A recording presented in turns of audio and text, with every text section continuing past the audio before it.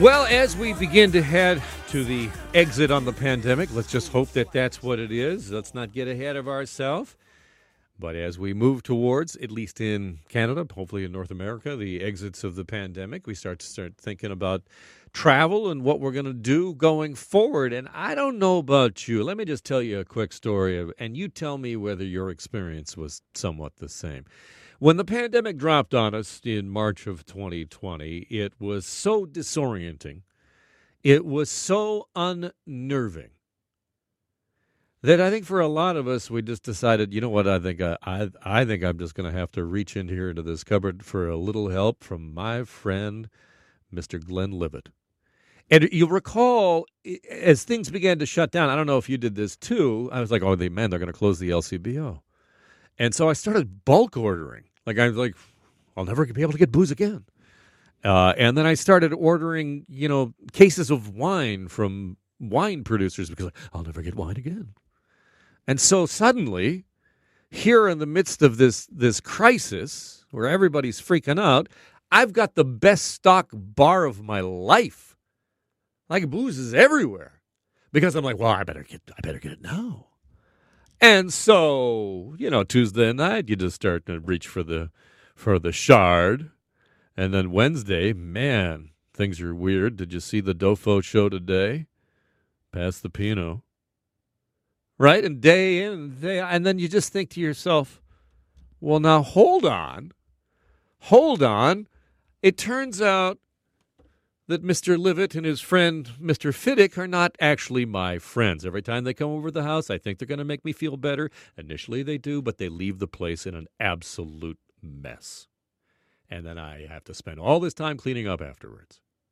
So, as I don't know for you, for me, what happened is when we started getting to the second wave, I was like, I'm not doing this again. This is not a way to cope with this. So I put the heavy brakes on it. And I banished those guys, the Glens, Mr. Beam, banished. But then we start moving into vacation time, and I start thinking about what am I going to do in terms of going on a vacation, and do I want those guys to come on a vacation with me? Let me drop some details on you. A Journal of the American Medical Association found that Americans were drinking 14% more in the previous year than they were before that. But a poll in June of 23,000 people showed that 29% of respondents actually planned to take an alcohol-free trip after the pandemic. And 47% of people in an American Express poll said that wellness and mental health were among their top motivators for travel in 2021. So suddenly a sober vacation isn't a thing just for a 12-stepper.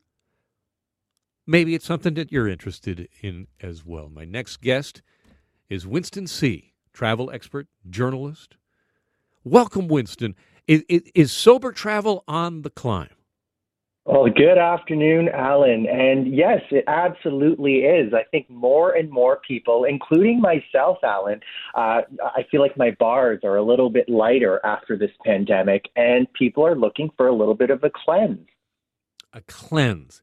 Now, see, pre-pandy, if you had said that to me, I would have thought that maybe you're some kind of yoga nut and maybe you're going for high colonics, and I'm not down with that. I'm hard pass. But I think my attitude is changing.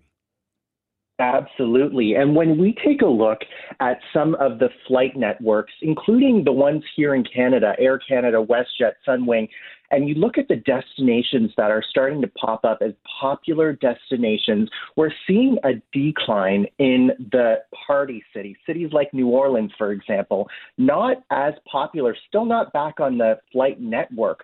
But when you look at other cities like Costa Rica, Tulum, if you want to look at Mexico, those are skyrocketing in popularity. And this is piggybacking off of a trend called wellness tourism, cleanse vacation, sober travel, something that's valued at around $736 billion and expected to grow another $300 billion through 2024. And the idea is you ditch the alcohol for your mental health.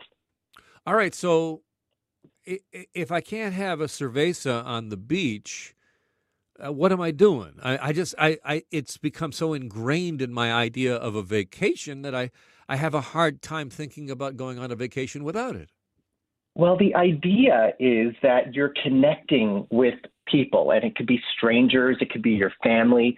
And this article here from the New York Times that we're referencing some of these statistics from here, there was a party called Daybreaker, and it's been buzzed about all around the world. It happened in New York City the other week on the Edge, which is this glass platform looking out over the city. And as the sun rises, people are wearing these headphones that are playing music, and people are just dancing with strangers, but nowhere to be seen at this party is alcohol. And this party is so popular that they're launching in Miami, San Diego, Berlin, Portland, and even here in Toronto coming up soon. And the idea is no booze, you're just connecting with one another and having a good time. Oh, okay. Some people might look at that and think, okay, sure, yeah, you're not having any booze, but how about the edibles? Because maybe there's something else going on. Well, that I believe when it comes to this party, that is not allowed. But when you look at other places, if you go to Mexico, I'm sure it might be a little bit of a different scenario. But it also, as this trend starts to grow, we're seeing more and more bars and restaurants grow their list of mocktails. Mocktails are no longer just the drink because you're not consuming alcohol. It's becoming this really trendy thing where you're finding tea mixes, juices, a growing list of non-alcoholic wines that you could barely differentiate whether there's alcohol or not in it. You drink it and it tastes exactly the same, but you don't have the buzz. And after this long pandemic, I think people are looking for a little bit of a disconnect here to recharge on their mental health and step away from their screens, their smartphones, their Zoom screens, and just kind of get back to nature. Oh, I hear that. That's 100%. And I think that I'm maybe it's only me, but I think, there were some bad habits that got picked up in the early part of the pandemic, and I think if you examine your own, your own conduct, I'm just speaking just generally to everybody out listening out there, maybe you're in the same boat and you think, wow, just because I'm going on a vacation doesn't mean I have to return to all those bad habits. Absolutely, and it's definitely.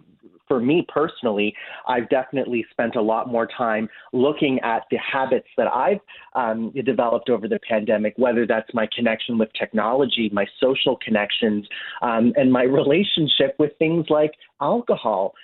That's something that we're spending a lot of time looking at. And when it comes to wellness tourism, the idea is that you disconnect from all of it and you work on things like your mental health and your fitness. And that is why this industry is blooming so much. And there are many resorts in Costa Rica that sell you exactly that. And they are booked out through next year because so many people want to jump on one of these vacations. All right. So if Costa Rica is not an option in the short term, give me a couple other options or ideas of places to go looking for wellness vacations. Well, many families, for example, will fly into Cancun, and you can take a short drive down to Playa del Carmen. If you go a little bit further, Tulum is a very popular destination for Canadians who want that kind of a recharge without going all the way to Costa Rica. And you can have that yoga retreat, if you will. And it's no longer this hippy-dippy vacation anymore that all these yogis are just embarking on. Every day people are doing this, and it's so that you can put your phone away, put the alcohol away, and just focus on life and being one with the earth all over again. It's very popular.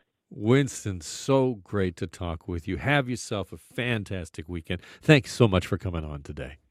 Thanks for having me. That is Winston C., who's a principal at Winston C. Media, who's a writer and a travel expert talking about wellness vacation.